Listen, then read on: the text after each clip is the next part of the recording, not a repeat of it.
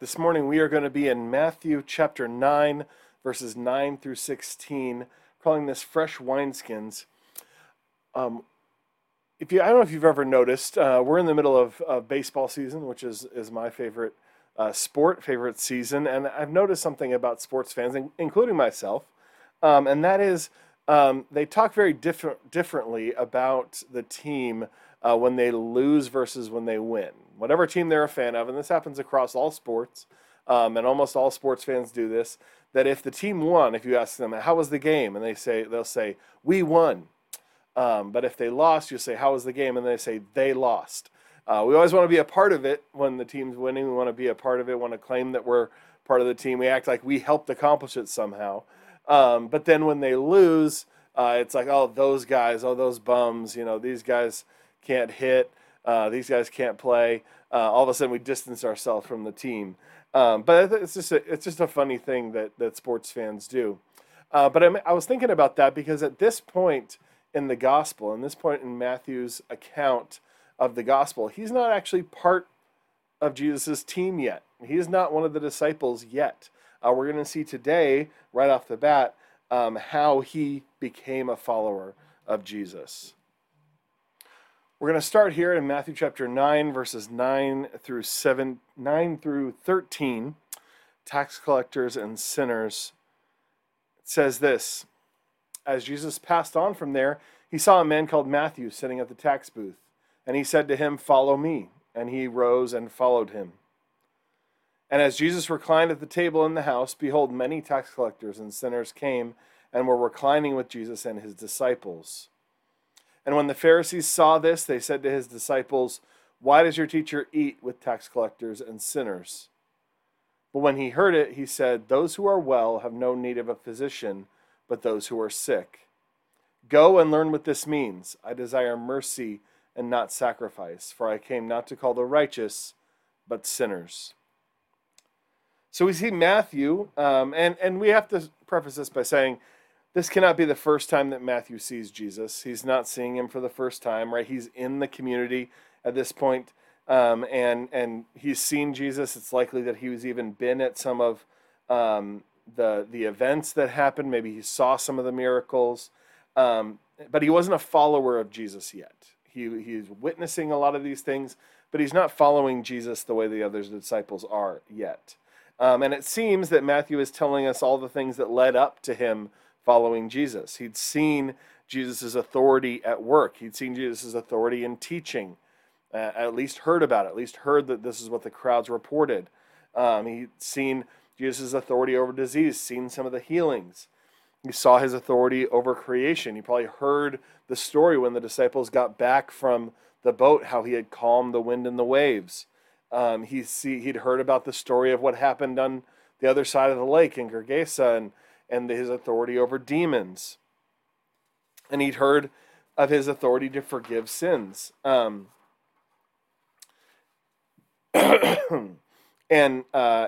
just in the last week when he healed the paralytic. And now he's going to have authority over Matthew himself. It's almost like Matthew is showing, look at Jesus has this authority, has all this authority. And so, of course, when he called me, I gave him the authority over my life as well. He'd also witnessed all the radical words and deeds of Jesus. He saw the teaching of the Sermon on the Mount, the touching of the leper to heal him, all of these radical things that Jesus had done. And all of these things had been working in Matthew's heart and mind. He'd probably even inquired of the disciples what had happened in all these cases. And we notice in the very beginning of this passage, in verse 9, it starts off with saying, as Jesus passed on from there. So we need to think about, well, what is he passing on from? Where is Jesus going? Where is Jesus coming from? Where is he going to? And he's, of course, leaving the house where he healed the paralytic. He's leaving this house, and he passes by Matthew's tax booth. Well, then what else can we presume from that? We can presume that the paralytic had been carried past Matthew's tax booth on the stretcher, and then had walked out of the house past Matthew's tax booth carrying his stretcher. And so you can just imagine how that worked in Matthew's heart and mind. He'd already heard all these things about Jesus, seen all these things. Then he sees these people carrying a paralytic into the house where Jesus is, and then that same paralytic walking out past Matthew's tax booth, and then a little later on, Jesus himself comes out and walks past Matthew's tax booth and says, "Follow me." And so no wonder Matthew was ready to go when Jesus said, "Follow me." He had been hearing about all these things. He'd seen a lot of these things. And then most recently, he saw this amazing miracle with the paralytic from an outsider's perspective, right? He saw these things happen from the perspective of the tax booth. But if we think about the cost of Matthew's obedience, right? Matthew had already given up his standing in the community in order to become a tax collector. Right? To become a tax collector, you'd become an outcast of your society. He had to be a Jew. He had to be of the people. That's how the Romans recruited these guys. They wanted the people collecting taxes to be from the community. But then he was collecting taxes for the Roman government. He was seen as betraying his community. He had sided with the occupiers and were benefiting from the arrangement. He was benefiting from the arrangement. All the tax collectors were. They were making their living on the backs of the Roman government. And so he was already an outcast because he was a tax collector from much of Jewish society. And now he's rejecting his employers, the Roman government, and joining another group that's an outsider group from the community as well, right? That Jesus and the disciples were not were not accepted by those in power, at least. Even if they were popular among the populace, they were not accepted by the religious elite. So he's just almost picking an outsider group and going to another outsider group. So he's giving up all of these things. He's giving up what he had already given up so much to gain by being a tax collector. And then it takes us to the scene of Jesus eating and drinking with tax collectors and sinners, like Matthew. Matthew is one of those guys, and he's hanging out with these guys, and we see this phrase sprinkled throughout the gospel accounts. This phrase, tax collectors and sinners. So who do these terms represent? Who are these people? Well, tax collectors were those who had gained wealth at the expense of their community. They were seen as betraying their community, as siding with the occupiers. They were outcast for that reason. And then sinners referred to blatant sinners, right? People that whose sins were obvious. These would have been prostitutes and adulterers, drug addicts, possibly. People who had given up on even trying to be good. People that were just outright sinning and not even trying to hide it, not trying to pretend like they were okay.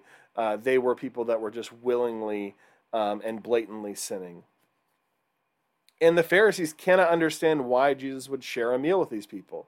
Right? They're probably very perplexed by this guy because they can see that at the very least he understands Scripture. He knows what he's talking about, and yet he's doing all these things that they wouldn't do and that they wouldn't accept anyone doing. And Jesus responds to them in saying, "Those who are well have no need of a physician, but those who are sick." He explains why he's spending time with these people. And notice what his explanation says here. When he says this is his explanation, is that those who are well have no need of a physician, but those who are sick. Notice that he doesn't say, these are good people. Right? He doesn't say, don't judge them, they're good people. No, he says they're sick. He recognizes that they need to change, that they are not okay how they're living. But so often in our culture and in throughout history, frankly, we've wanted to view these things in a dichotomous way, right? That you either reject sin and sinners entirely and you denigrate them and say you're terrible because you're not living the way you're supposed to, or we say that you must, in order to accept them, approve everything they do and say, this is all fine, there's nothing wrong, you're totally okay.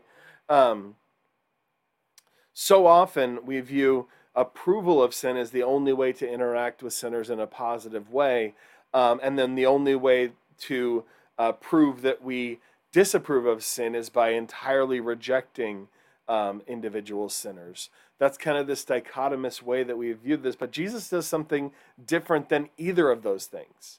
He doesn't entirely reject them and cast them out and tell them how terrible they are, but he also doesn't tell them everything you're doing is okay. He doesn't approve of everything that they're doing. He spends time with them.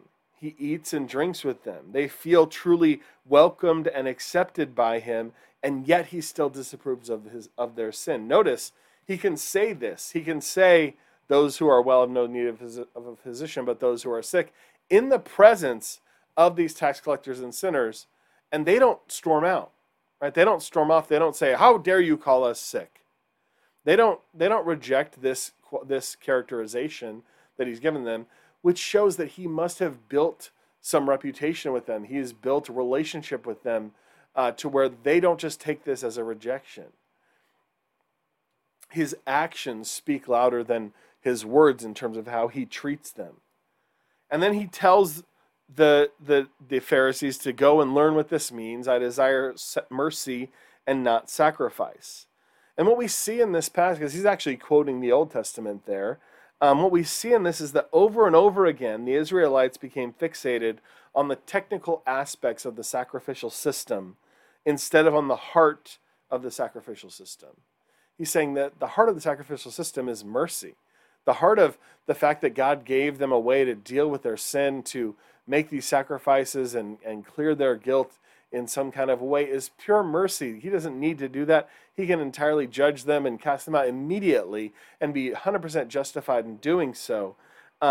He wants them to demonstrate the same heart that God has demonstrated toward them.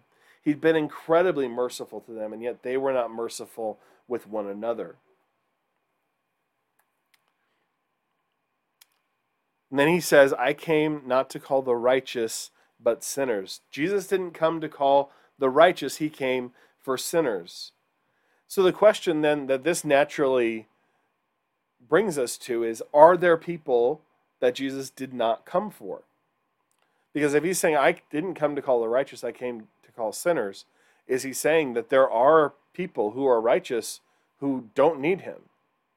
No, that's not what he's saying. Because we know from Scripture, and I think Jesus is even hinting at this in an almost sarcastic kind of way with this comment, that the Pharisees know there are Scriptures that tell them there is none righteous, right? We know this from, most commonly this is quoted from Romans, where Paul says that all have sinned and fall short of the glory of God. But it actually said that in the Old Testament as well.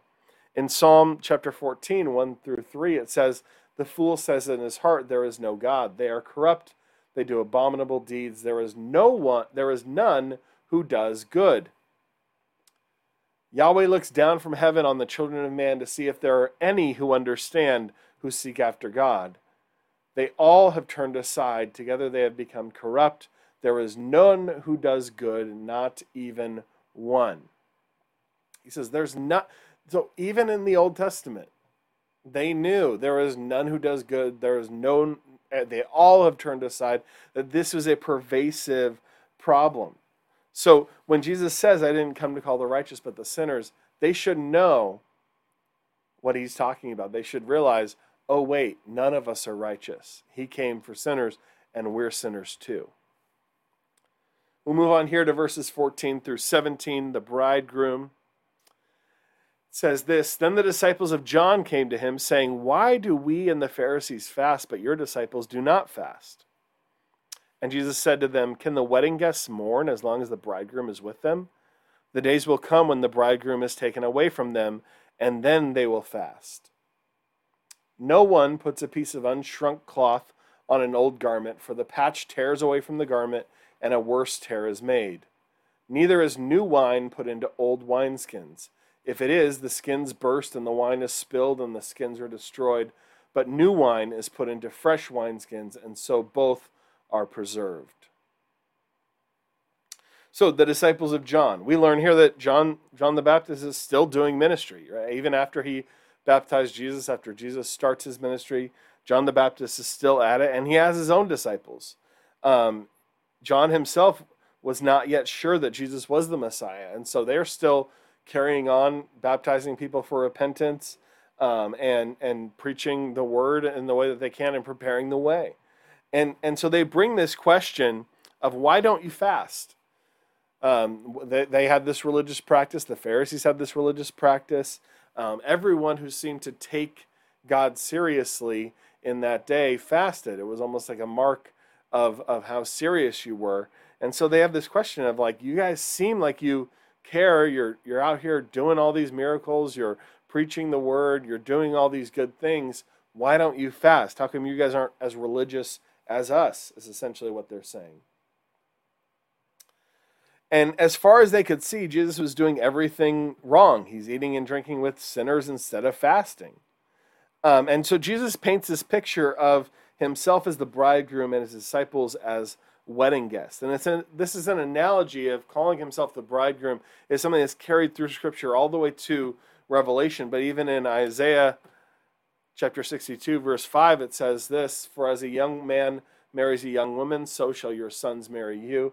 And as the bridegroom rejoices over the bride, so shall your God rejoice over you." So even here we see the people of God being compared to a bride, and God himself being compared to a bridegroom.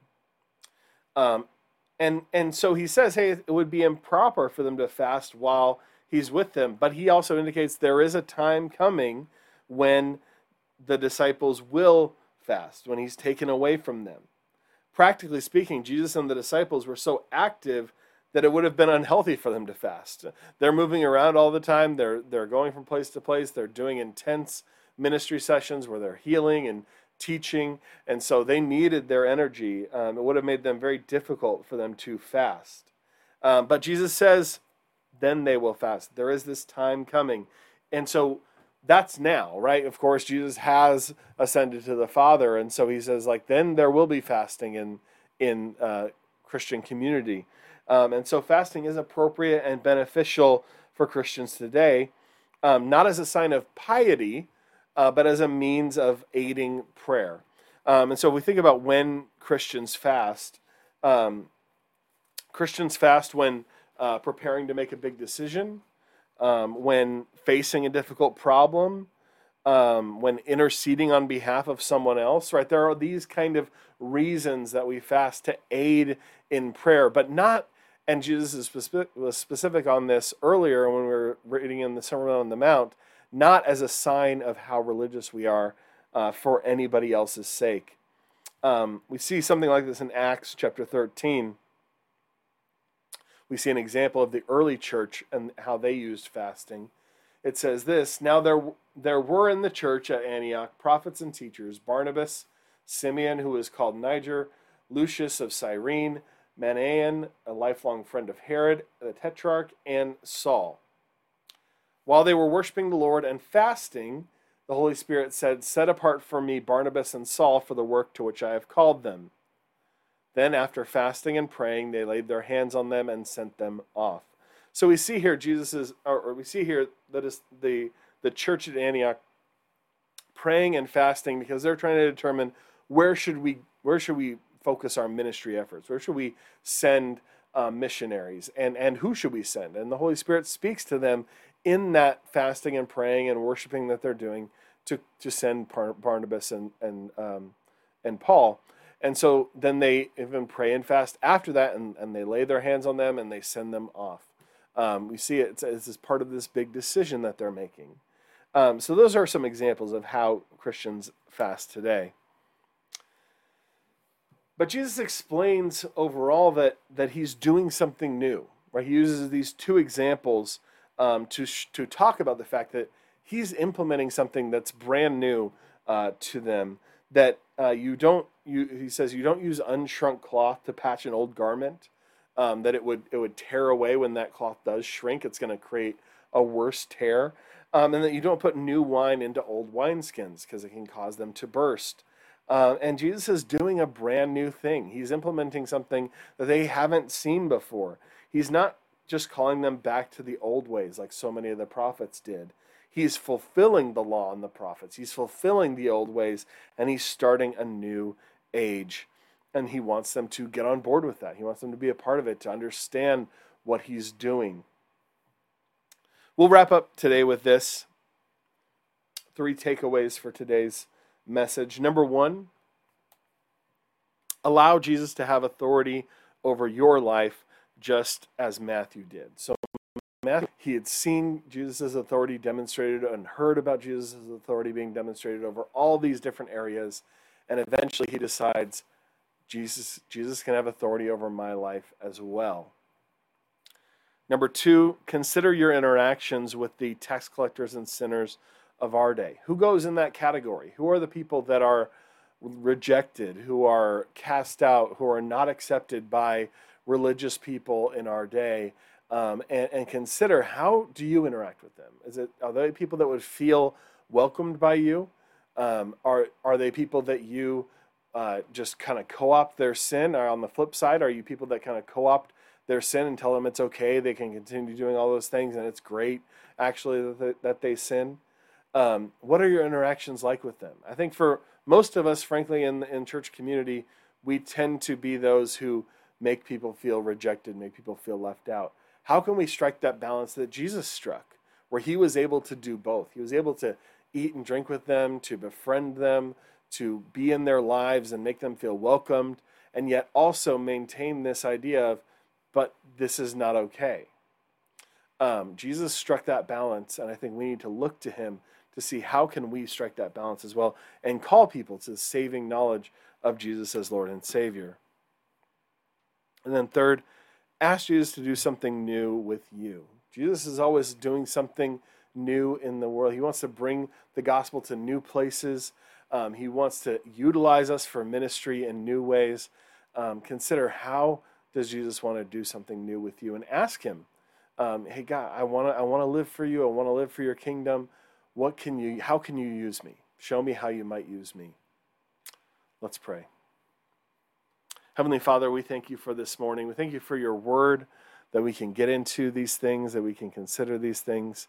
God, we just pray that you would be working in our lives, working in our hearts, that you would be doing something new with us all the time, growing us in Christ likeness, activating us for ministry. God, use us for your glory and good. In the name of Jesus we pray. Amen.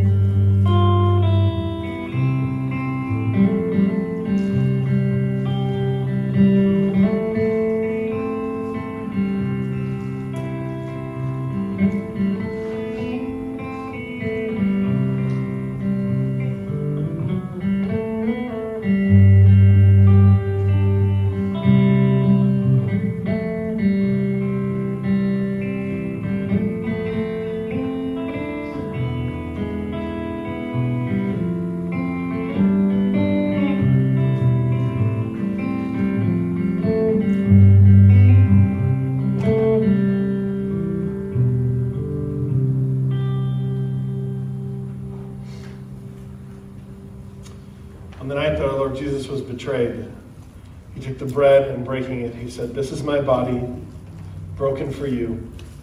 Do this in remembrance of me."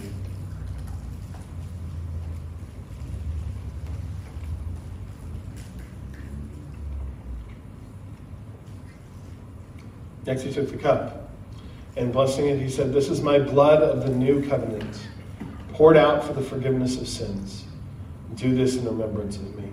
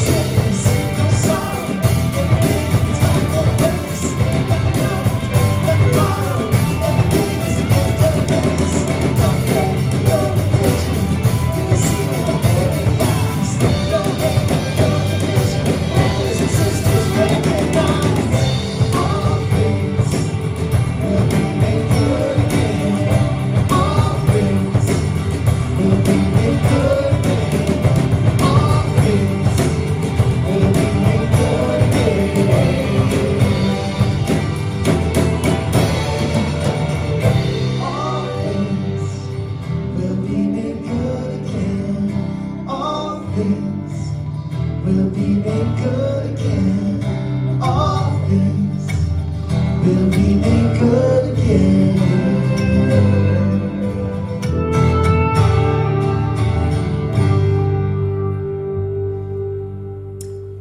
Now in the name of the Father, and the Son, and the Holy Spirit, I send you out to take the love of Jesus, the hope of the gospel, to everyone you encounter this week. Amen and amen.